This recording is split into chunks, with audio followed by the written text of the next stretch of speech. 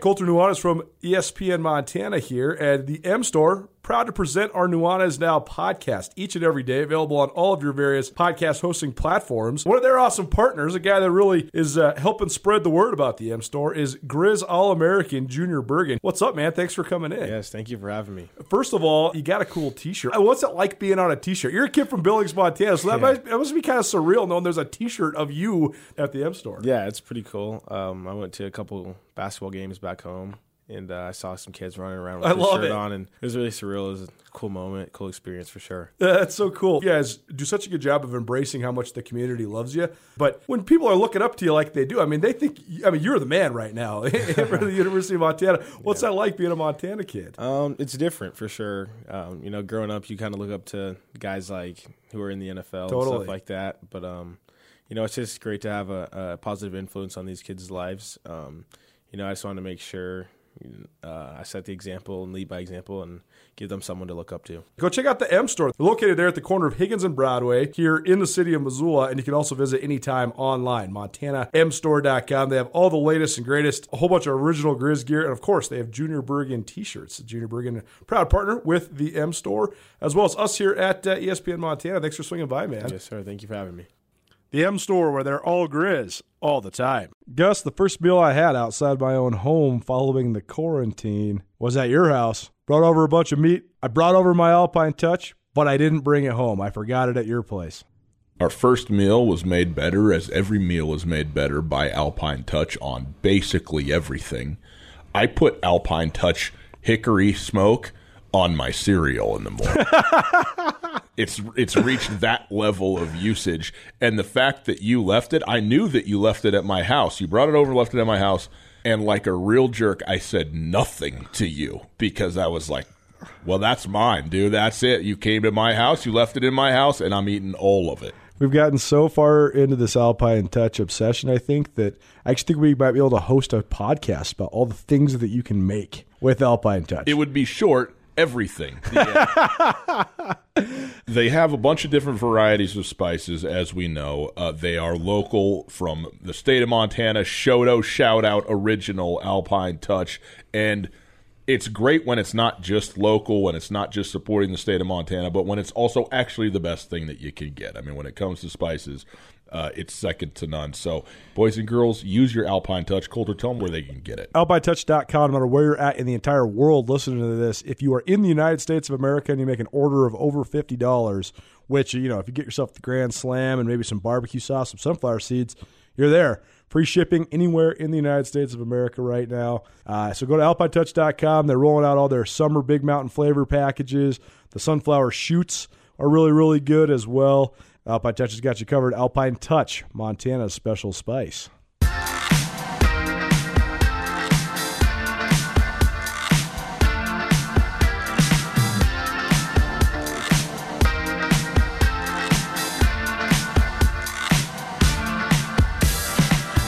Now from the Kurtz Polaris studio, here is Ryan Tutel and Colter Nuanez.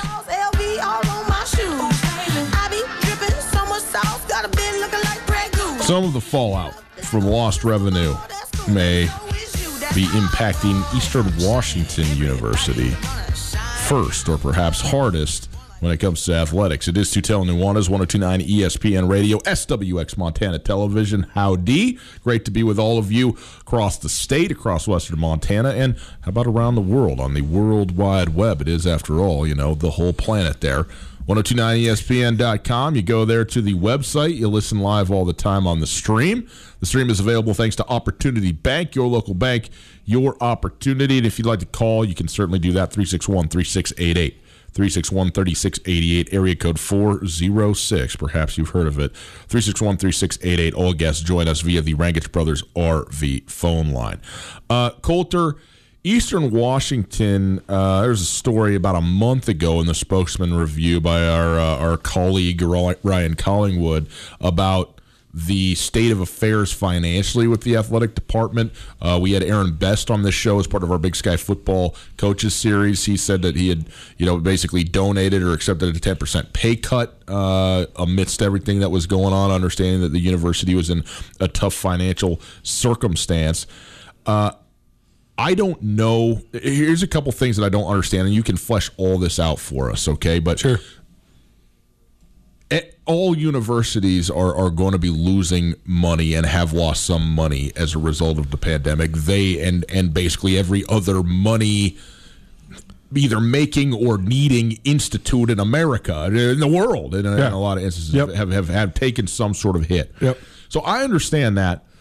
It has seemed, and we've talked to a lot of people on this, that if you were going to have a pandemic, from an collegiate athletics standpoint, this was the time to have it. In the spring, when the revenue sports were basically over, I know you lose the NC2A tournament. That's massive for several schools and teams and so on. That's big. But it has not yet affected football. It certainly is going to have a negative effect on football at some level, but not to the negation we expect of the games themselves, and hopefully ways in which schools can find ways to create revenue out of what is their biggest money revenue generator, and in some cases, many schools, their only revenue generating sport. For Eastern Washington, then, these losses were projected to some extent already.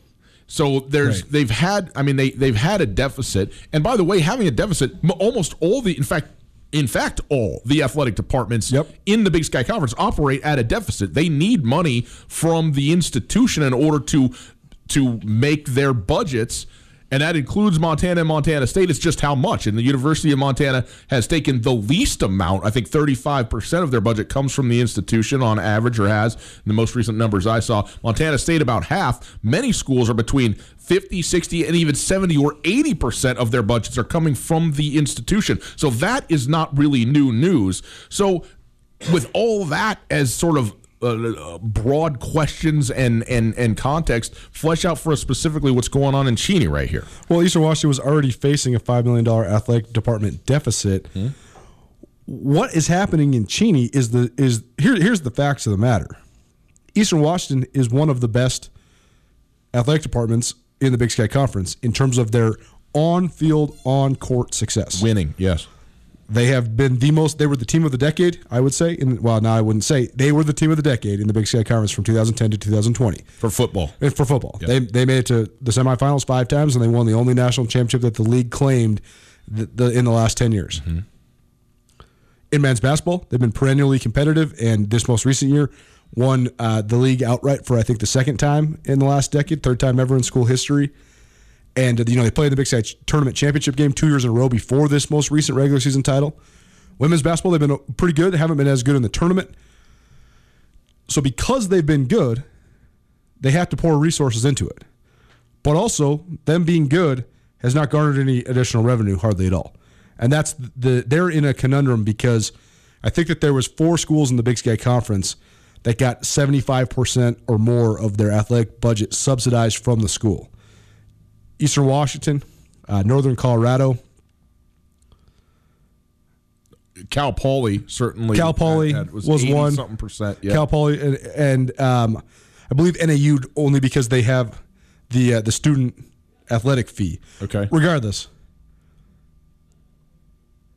Eastern Washington they're in the worst spot of anybody in the league because if you want to stay competitive, you have to spend the money.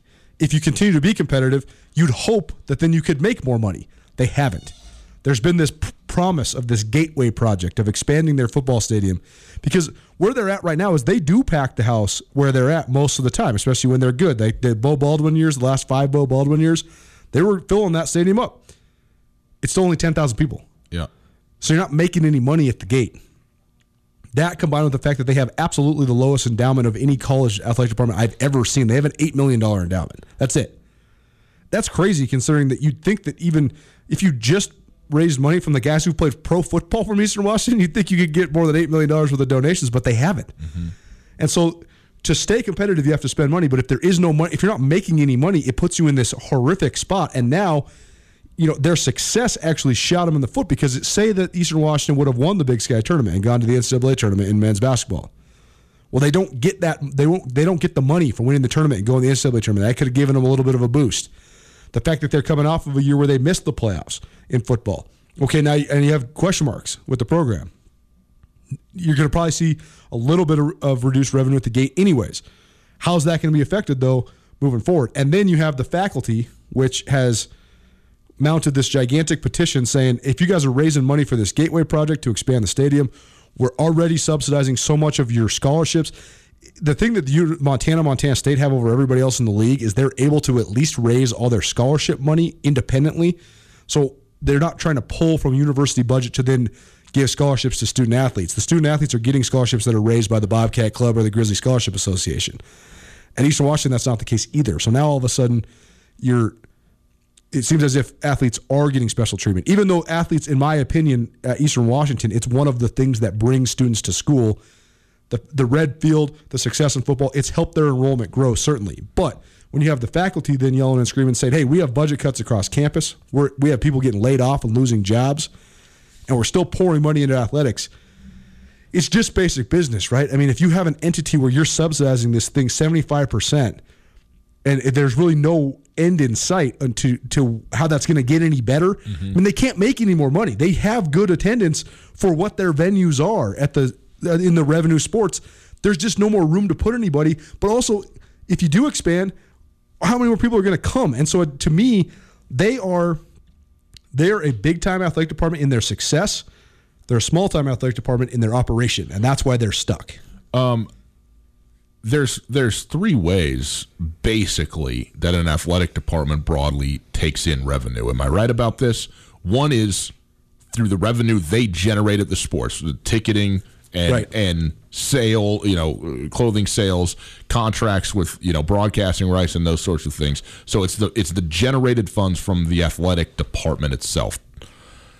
Two is from the university, the academic side or the institutional side, I guess I'll say, and whether it's through things like student fees or just earmarked funds that come into the university that are filtered to athletics as a portion of what the university is to meet their budgets. And then the third is through donors.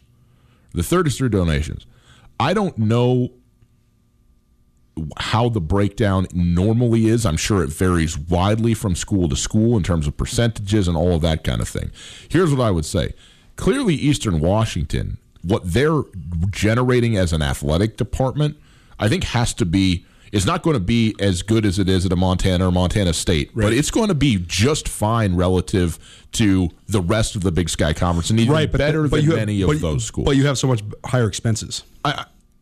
Well, what do you – I mean, higher expenses in what way? Because you're pouring more resources into maintaining your competitive programs. If you want to just – I mean, for example, Northern Colorado has 1/3 of the fans Eastern Washington has. They also give 1/3 of a care. That's why they're at the bottom of the Big Sky Conference. Sure. No, and I understand that, but I'm just saying, like, if just taking on a whole, their revenue generation isn't the problem. It's not like they need more fans. To your point, in football, a lot of times they can't even get more fans because they're full or close to it. But even if they had a 20,000 person stadium, they're not going to draw 20,000 people to their games at this point in time. What their situation is coming from the academic side, which is where most of the money comes from. Clearly, there's been much debate and ink spilt about the right way or what's worth it, how much money is worth going to these programs and so on and so forth. Right. But the place that it seems like they are not getting anything done is in the donation category. Totally. And the reality of donations for across the board, sports or otherwise, any nonprofit will tell you they're going to generate 80% of their budget from their top 20% of their donors, and maybe even more skewed than that, that 90% of your budget might come from 10% of your donors or one donor, depending on who those donors are. Right. And certainly the University of Montana has benefited greatly, explicitly, from several major donors and donations that they have received. And Montana State, they raised $18 million, and they've started breaking ground on this thing. But that's not also to mention that Montana State raised over $375 million during Waded Cruzado's capital campaign as well. So they have so much money for the university. Yep. And that's why you see, the new engineering building, the new business school. That's right. And so depending on the scale that it happens, donation can make up most of your budget or very little. Now, often donations are project based. I get that. Yep. Okay, so if you don't have a thing where your name gets to go on it, or this is the end goal, it's just giving us money so that we can operate isn't that compelling a speech to give. I understand that, but also you have to have it. And like you said, with an athletic department that has produced such great athletes, some professional athletes, and has a lineage and a history now to some extent, the fact that there isn't, or it doesn't appear to be, the level of donation that you'd like to see, you go, well, what's going on here? Because that seems like something that they could certainly use and should be able to garner. Gus, the first meal I had outside my own home following the quarantine was at your house. Brought over a bunch of meat. I brought over my Alpine Touch, but I didn't bring it home. I forgot it at your place. Our first meal was made better, as every meal is made better, by Alpine Touch on basically everything. I put Alpine Touch hickory smoke on my cereal in the morning. It's reached that level of usage. And the fact that you left it, I knew that you left it at my house. You brought it over, left it at my house, and like a real jerk, I said nothing to you because I was like, well, that's mine, dude. That's it. You came to my house, you left it in my house, and I'm eating all of it. We've gotten so far into this Alpine Touch obsession, I think, that I actually think we might be able to host a podcast about all the things that you can make with Alpine Touch. It would be short, everything.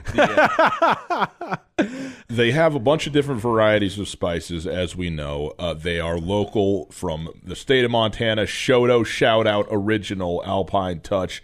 And it's great when it's not just local, when it's not just supporting the state of Montana, but when it's also actually the best thing that you can get. I mean, when it comes to spices, it's second to none. So, boys and girls, use your Alpine Touch. Coulter, tell them where they can get it. AlpineTouch.com, no matter where you're at in the entire world listening to this, if you are in the United States of America and you make an order of over $50, which, if you get yourself the Grand Slam and maybe some barbecue sauce, some sunflower seeds, you're there. Free shipping anywhere in the United States of America right now. So go to AlpineTouch.com. They're rolling out all their summer Big Mountain flavor packages. The sunflower shoots are really, really good as well. Alpine Touch has got you covered. Alpine Touch, Montana's special spice. We've seen it in Missoula quite a bit with the decline in enrollment over the last 10 years at the University of Montana, and then the subsequent faculty cuts and budget adjustments. And we've heard the cries many times. How and why is the University of Montana building this glowing $13 million Champion Center when people are losing their jobs? Why is the University of Montana building this new academic center attached to the Adams Center when people are losing their jobs? Why is there a new softball stadium? Why is there new turf for the soccer field? Well, the answer is so simple, and it remains, you cannot complain about it because it is privately fundraised money where the Washington brothers, Danny Washington's sons, say, we're giving $7 million to the Champion Center. That's explicitly the only thing that the money will be used for. You can't just say, well, hey, donor, we're going to just give it to the education department. You can't. The problem with Eastern Washington is not only can they not raise money for sports, they don't have any money. They're not raising money for anything else. Mm-hmm. And this is where, when you are subsidized at 78% like they are, this is where the academic side of campus really does have you in a stranglehold. Right. Because everything is evolving. The budget's the same. The University of Montana can say, okay, if you don't want to subsidize us whatsoever, Montana State can say the same thing because I think they're about 45% subsidized. Them and Montana are the only two that are under 50% in the league. They can say, okay, well, even if you cut all of that subsidization, we still have this money over here that is ours to do whatever we want with. Whereas Eastern Washington, that amount of money is almost irrelevant. You can't live up to Title IX and offer the amount of sports that you're required to offer by the NCAA with that little money. And so then when you look at what they're talking about, I mean, this article from the Inlander, which is the Spokane Weekly, this is a high-level administrator saying, we can be a university without housing as we know it, even without dining. We're considering it. But you're not going to cut the dining halls and the dorms if you have a football team that doesn't make money. This is a really bad situation for Eastern Washington because, to me, the simplest, and remove yourself from the sports world, the simplest and least egregious thing you can cut is football. Mm-hmm. I'm not saying they're going to cut football, But if they were to drop to D2 and join the Great Northwest Athletic Conference, now you're going from 63 scholarships to 30 scholarships. You're saving yourself 33 scholarships worth of money. And you're also taking away 33 scholarship athletes, so then you can also subsequently cut women's sports that don't make any revenue whatsoever because you don't have to abide by Title IX. It's not you do have to abide by it, but not abide by it with those scholarships. By the Division I standards, by offering a certain amount of sports and offering equal amounts of scholarships. Right. I mean, the most damning line in this article is we're not deciding what to give a haircut to. We're deciding which arm we can live without. Mm. Yeah, I mean it's a very difficult situation. This is again going back to the article, about a month ago, in which Lynn Hickey, the athletic director there, said they have chosen not to fill some open administrative positions to cut costs. They are not operating with a ticket manager or a social media manager. They've also had many people from internal athletics leave for different positions, unfilled. So it's kind of a skeleton crew. The thing though that I'm still a little bit trying to understand, like a lot of this was brewing at Eastern Washington prior to coronavirus. The exasperation financially that this is going to have on athletic departments has not yet occurred. We don't know the extent to which it will occur, but to be frank, in many schools, this has saved them money. It has. Track teams didn't need to travel this spring. Sure. That's just out the door dollars. But that's still only saving you like $10,000. It's not a lot of money, but my point is that no money has been lost, and in fact, if anything, it's been saved or gained because of this. And so then citing this as, if this is a projection, I understand it. But if you're telling me that today this is the issue, well, then this was the issue well before coronavirus. But the thing is, what do we know about? I mean, right now with the pandemic, every epicenter is completely and utterly different, right? Yeah. But Washington, and with Seattle being one of the most afflicted areas, combined with the state government in Washington itself has been the most strict state in our region and one of the most strict states in the country in terms of all of the directives and litigation that has gone into managing the way people operate in this pandemic. Eastern Washington, I mean, it's a directional school that's a state school. That's not Washington and Washington State, right? It's not the flagship. It's not the land grant. It's just the directional school, right? That plays into so many different dynamics. Far more people have great pride in their degrees from Idaho and Idaho State than Eastern Washington. That's why your endowment's low. You look at the degrees that Eastern emphasizes. I mean, it's a teacher school. They have a good journalism program. You're not getting wealthy multimillionaire businessmen out of Eastern Washington. There has been a few, and there's been some really successful people from Eastern Washington. Jim McElwain being one, Colin Coward being one. Multiple guys that have gone on and played in the NFL, but still, there's not that same tie. You could have gone to Idaho State and never had Idaho State be good at anything, and I'm a Bengal for life. I love it. So I think that has a huge impact in it, but also they draw so heavily from the Seattle-Tacoma area, and how many kids right now are saying, well, I'm just not going to go to school this year. I'm going to just wait for this thing to calm down. Or I'm going to find a way to go to school online. Or I'm going to find a way to go to school at my local community college. Everything that hurts enrollment, we've seen at the University of Montana. Again, Montana's enrollment has dipped by 10,000 students since I was in school there. The athletic budget has not gone down because it still continues to make money. The school can't hinder athletics and make decisions that affect athletics if you're somewhat sustainable. When you're not sustainable, then if Eastern Washington's enrollment goes from 15,000 to 10,000, I guarantee you it's going to mess up sports. Yeah. Because the institution has so much control over athletics, it's going to really hurt them across the board. Stu Tell, Nuanez 102.9 ESPN Radio. How much of this, one of the reasons there's such a fervor for college athletics, I think the central reason there's a fervor for college athletics is because fans of college athletics share personal identities with their teams. Right. They consider themselves to be Michigan men or women, right? Or I'm a Grizz, I'm a Bobcat. It's not just this is the team. People don't say people will say I'm a Broncos fan. Sure. Rarely will they say I'm a Bronco. Right. But when it's college, it will be a self-identifier. I'm a fill in the blank of the university. Because you know why? They are, in many instances. They went through that school, they spent the time there, and if they had a great experience with it, not the least of which was going to games, tailgating games, hanging out, whatever it might be, then this all gets bound up in it.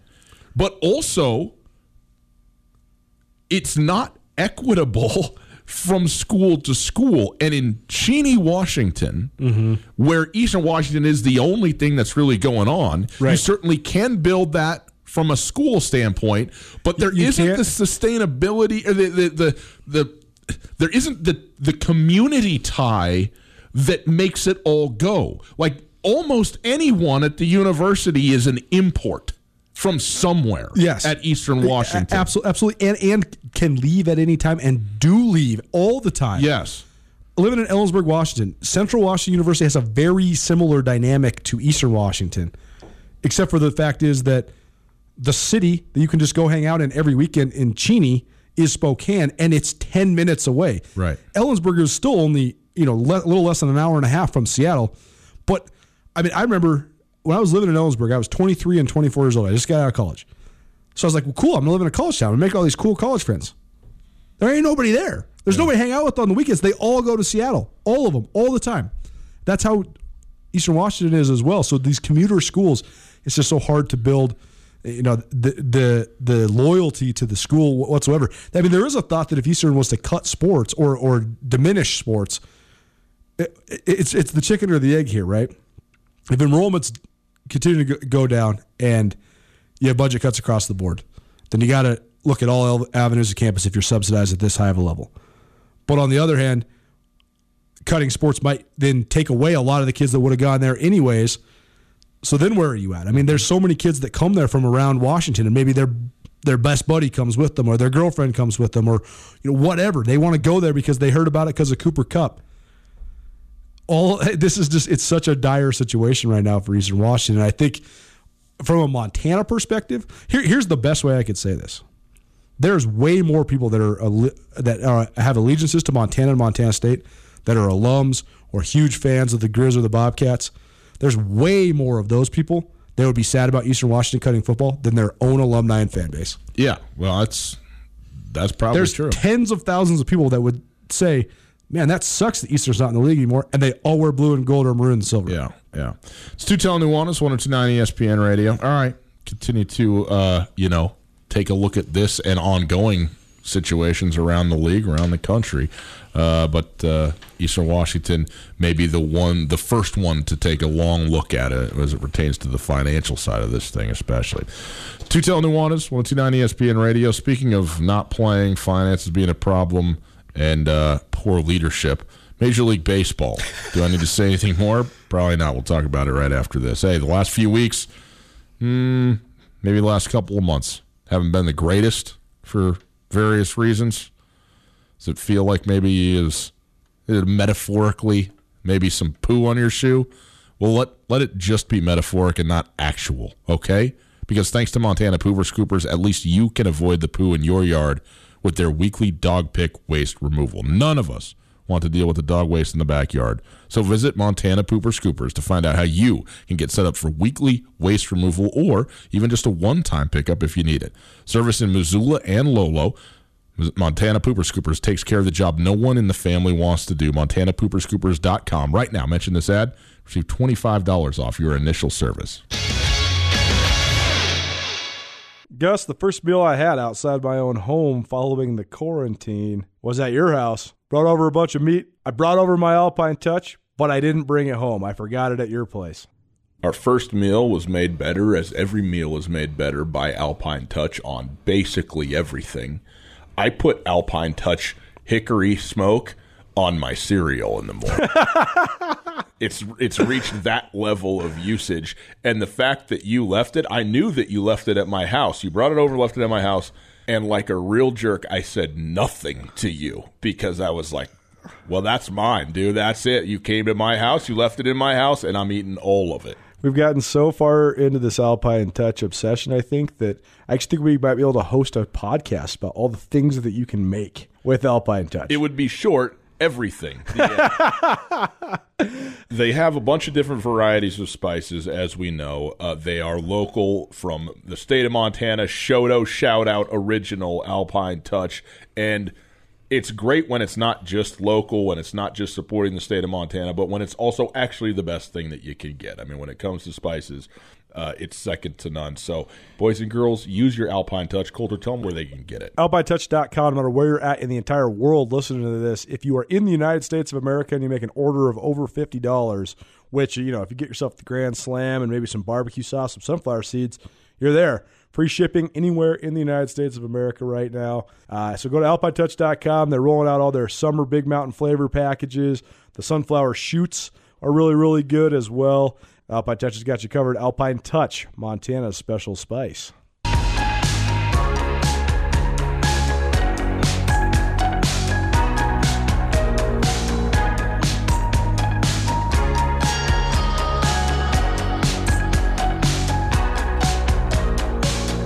What's wrong? You've been asking, but I don't have an answer. How come? I'm still thinking, let's pretend to fall asleep. This is where people's short memories benefit the lunatics. It's Tutel and Nuanez, 1029 ESPN Radio, SWX Montana Television, at Gus Tutel. That's me. That's Skyline Sports MT over here for all your up-to-the-moment Big Sky Conference sports news, and at 1029 ESPN on Twitter. Follow along as you would like to. Coulter, Major League Baseball is giving us less hope by the day. Oh, I had no hope once I read the Max Scherzer statement. Okay. For the rest of us, there's still hope remaining. In fact, Well, I'll ask you this in a minute, okay? But Rob Manfred, he's the commissioner, so he's supposed to be, he's not supposed to be, he is the face of baseball in terms of, administration and authority. But also, he is on a side of this. And when you talk about the owners versus the players and the negotiations going on between Major League Baseball and the Major League Baseball Players Association, Rob Manfred is with the owners. He is employed by the owners. So what he says is, in theory, supposed to be for baseball in total, and he speaks for baseball in total, but in a negotiation settlement, he is... There's one group of people who wants him there and are paying him to be there, and that is the ownership. So that's why the Roger Goodell scrutiny has always been so fascinating to me, because I think there's a misperception of what a commissioner does. I think that David Stern and Adam Silver have really skewed what people think that professional sports commissioners can and should do, because they have both in the NBA been unbelievable liaisons and guys that have promoted the game in all elements, and they work for more than just the owner. They work for the growth and the state of the game. That's awesome, but it's also not required. Roger Goodell has had so much scrutiny for all the actions he's taken in the NFL, but at the end of the day, if you're talking about just working working for the owners, Roger Goodell actually does his job almost flawlessly. Part of what he's being paid $48 million a year to do is to be scrutinized in their place. Exactly. And as long as he keeps bringing them the TV checks and the revenue sharing checks, they don't care any of the decisions that he makes. I'll give you two things, okay?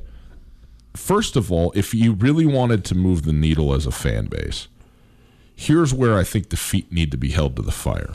We see the players, okay, say what they say. And by the way, the two most prominent players in the league, Mike Trout and Bryce Harper, both today, Trout was retweeting a statement from the Players Association representative Clark, okay? And then that was retweeted by Bryce Harper, and it said the exact same line. Tell us when and where. That's it. Tell us when and where, a.k.a. we'll be there. Stop with all of this. We're ready to play. Tell us when and where. That's $750 million talking between those two. And the only two relevant players in the game today. Is it? Yeah, maybe. That's the saddest part, right? No, it is not. I don't even agree with your premise. But in any case, here's where you want to hold the feet to the fire. In football, if I asked you to name every NFL owner you could rattle off a list of a handful, sure. 8 or 10, maybe more. Yep. Basketball, same thing. Yep. The only baseball owner that I can come up with the top of my head is Thomas Ricketts, who owns the Cubs, my Cubs. Mm-hmm.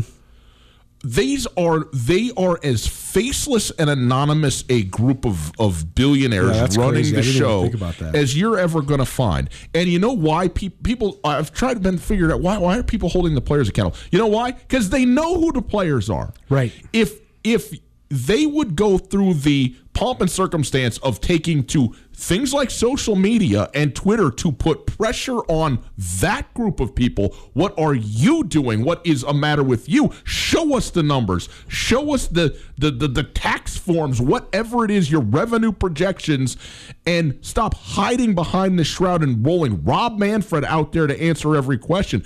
Now, is that going to happen? Is there enough passion and organization in Major League Baseball fans to actually bring the face of the owners to the fore, where they're the ones who have to deal with the scrutiny? Because you said before, and I agree with you, why are they taking this opportunity to perhaps ruin baseball for no good reason other than a few dollars, which they're going to lose anyway? Because they don't care. But you know what? They don't care. But you know what they would care?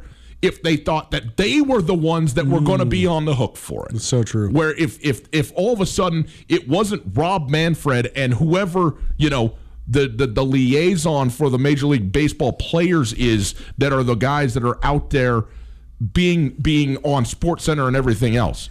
But the losing of fans that aren't, we talk about this all the time, the regionalization of baseball.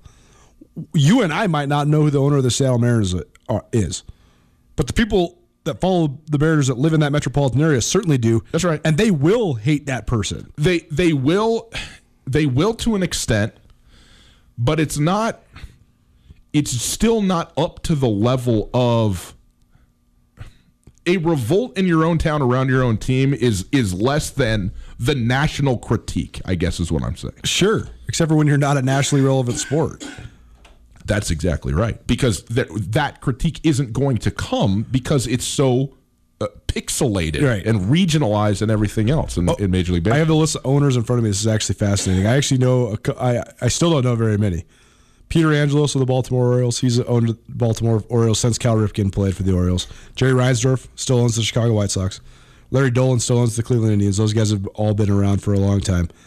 Arturo Moreno, I remember when he bought the Angels and then changed them to the Los Angeles Angels. Hal Steinbrenner, you only know him because of who his father was. Yeah. And that's it. Those are the only owners that I know. So yeah. Five owners. The others, I have no idea who any of these people are. I know we want to be optimistic about this. I just think that these guys are such idiots, and I just think that it's. I told you when Blake Snell came out with his video saying, why would I want to play for these guys? These guys don't care if I even get coronavirus. That they've told me that we're going to just play through it. And then they start talking about the budget cuts, and they're just arguing so much. I have thought for weeks that it wasn't going to happen, and I think it's even more. I still believe that. I think that we have no baseball. What percentage chance that we do have baseball? What percentage chance? I think 0. I mean, if you think 0, then that seems like an estimation. I mean, I understand what you're doing is it's a binary selection. You're saying I don't think we're having baseball, therefore it's 0 because that would be no baseball. But saying you don't think there's baseball means that you think there's some chance that it could happen, right? I don't think there's any chance that we will have baseball. 78% chance that we have baseball. Still. Yes.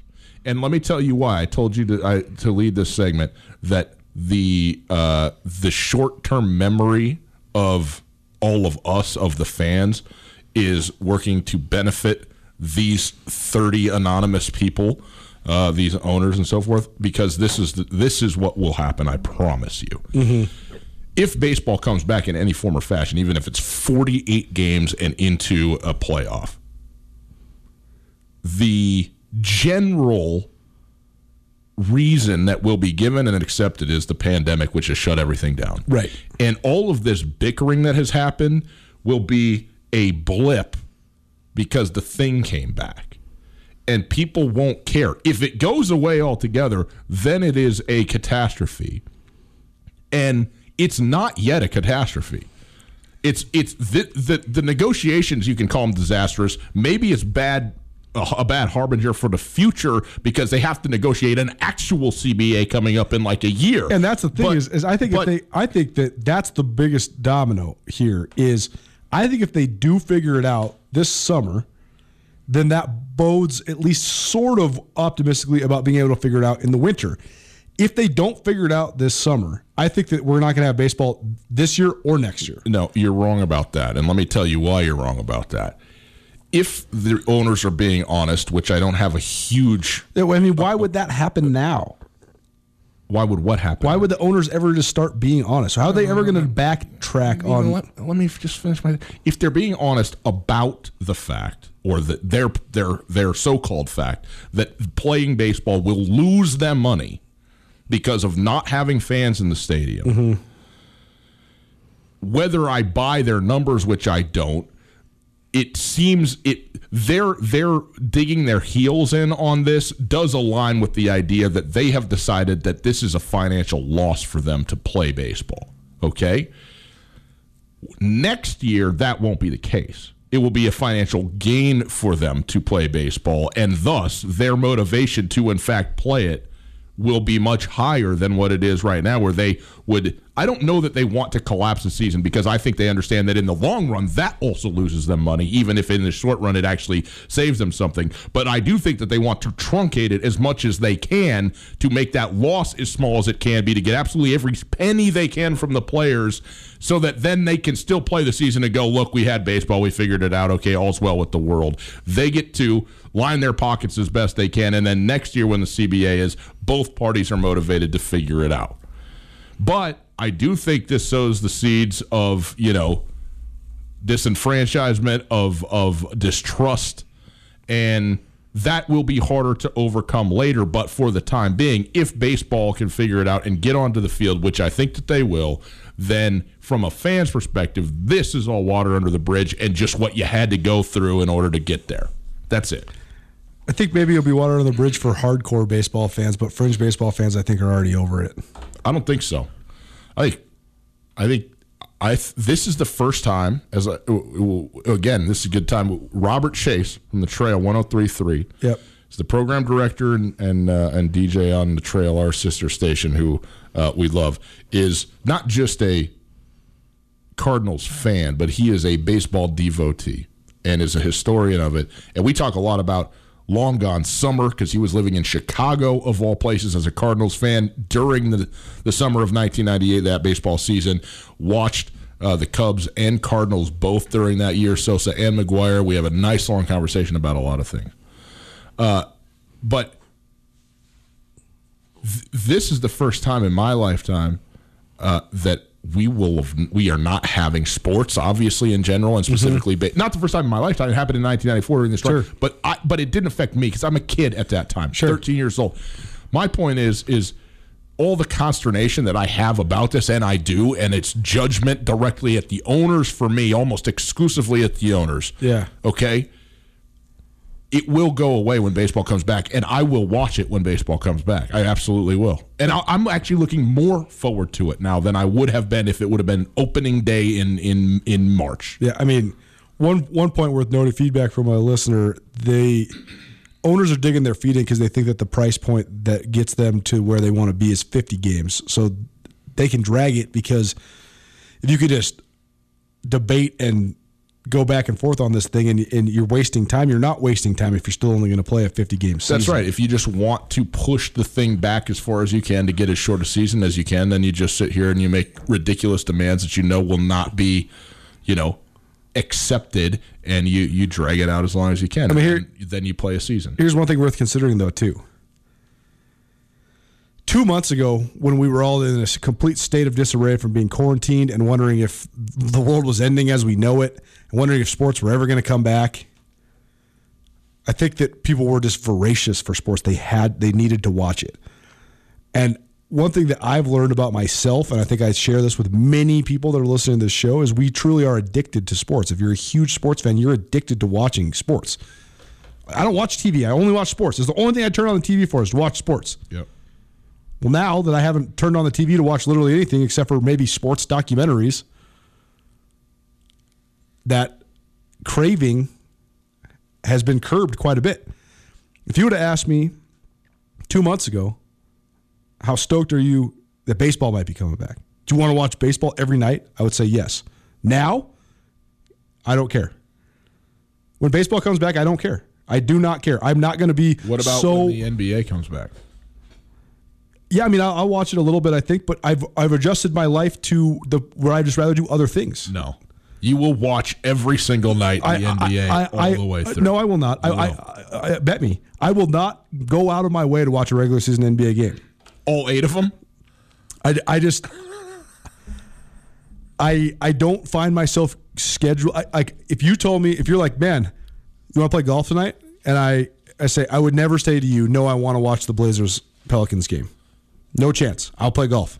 Well, that I believe, but that's also just a stronger addiction than the other. Well, 100%. But when you just replace things, I mean, like, I just have no care to watch baseball. Yeah. Yeah. I mean, and that's their fault because they had us. They had us. They had all of us back. Maybe they did. Maybe they did. I'm not sure, but I'm just thinking that at the point where it's there again, all it takes is one good game, and then you're just back in it again. I just think it all just sort of goes away. Sutel Nuanez, 102.9 ESPN Radio. We'll take a quick break. On the other side. Who's on the cover of Madden for 2021, and is it a problem? Does it spell disaster? I'm not so sure. Coulter is certain of it. We'll get to that right after this. Coulter, there's a brand new tap house open on the corner of Higgins and South, right there where the original Hoagieville used to be. It's called the Canby Tap House. Tell them about it. I mean, would you agree that I am a beer snob? Among other snobbish things. Certainly beer is on the list. Do you know any bigger beer snobs than me besides my brother? Your brother. Yeah. That's it. So I'll tell you this. Canby, he sells beer snobbish for a living. is the negative way to say it. Knowers of the craft is also a way to say it. No question. No question. But I'll tell you this. As someone that enjoys not just beer, but high quality, really good craft beer from not just Montana, but from around the country and even around the world, Canby Tap House has one of the best beer lists that I've ever seen in Western Montana. They have some stuff that right now, they have the 60-minute IPA, which is from Doghead Fish, which is a Delaware brewery. Mm-hmm. Dogfish Head, Delaware brewery. I mean, this is an Imperial IPA that you're not going to get anywhere else in Missoula. They have the Stay West American IPA from Breakside Brewery. Delicious. They have the 40th anniversary IPA from Sierra Nevada. I mean, these are beers you're not going to find on tap anywhere else in Missoula. It's an awesome place. Multiple stories. You can sit outside both downstairs and upstairs. You look right out over Mount Sentinel, conveniently located. So go check out Canby Tap House today. And don't forget to ask them about their Crowler specials, too. They're offering those Crowlers, the sealed to-go beers. Great for the river, I'm not saying. I mean, great for anything, man. Mm-hmm. Talk about just go grab one of those and then go play yourself a Twilight 9. That's about as good as it gets. $9 specials on Crowlers in the evenings as well. So go check out Canby Tap House right there on the corner of Higgins and South in Missoula. Canby Tap House, a gathering place for everyone.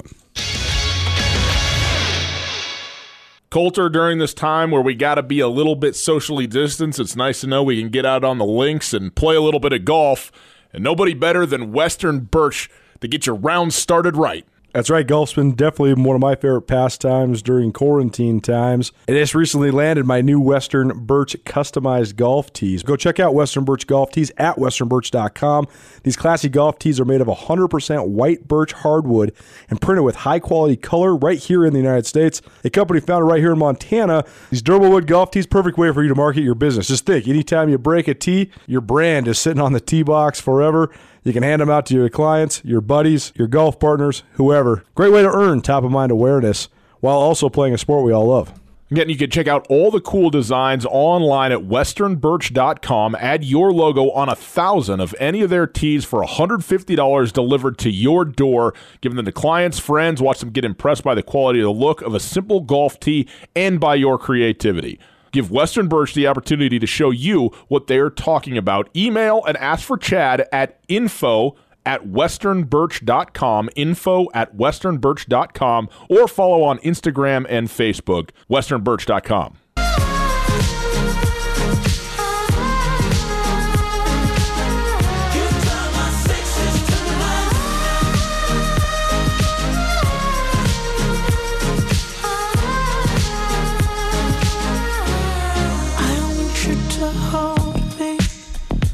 You just assume it's going to go bad because you already think that he's accident prone. That's what's going on. It's Tutel and Nuanez, 102.9 ESPN Radio, SWX Montana Television.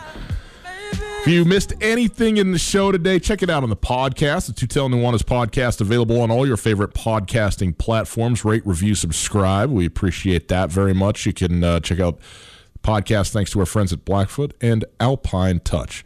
Coulter, you guessed it. You didn't even know it, and you knew it. You guessed it right. I mean, it could only really be 2 or 3 players, right, that were going to be on the cover of Madden 2021. It is, in fact, Baltimore Ravens quarterback Lamar Jackson. We know this comes with a significant history, the curse, as it were, of injury to those players, although not some players just ended up just not being very good when they were on the cover, not necessarily resulting in injury or whatever.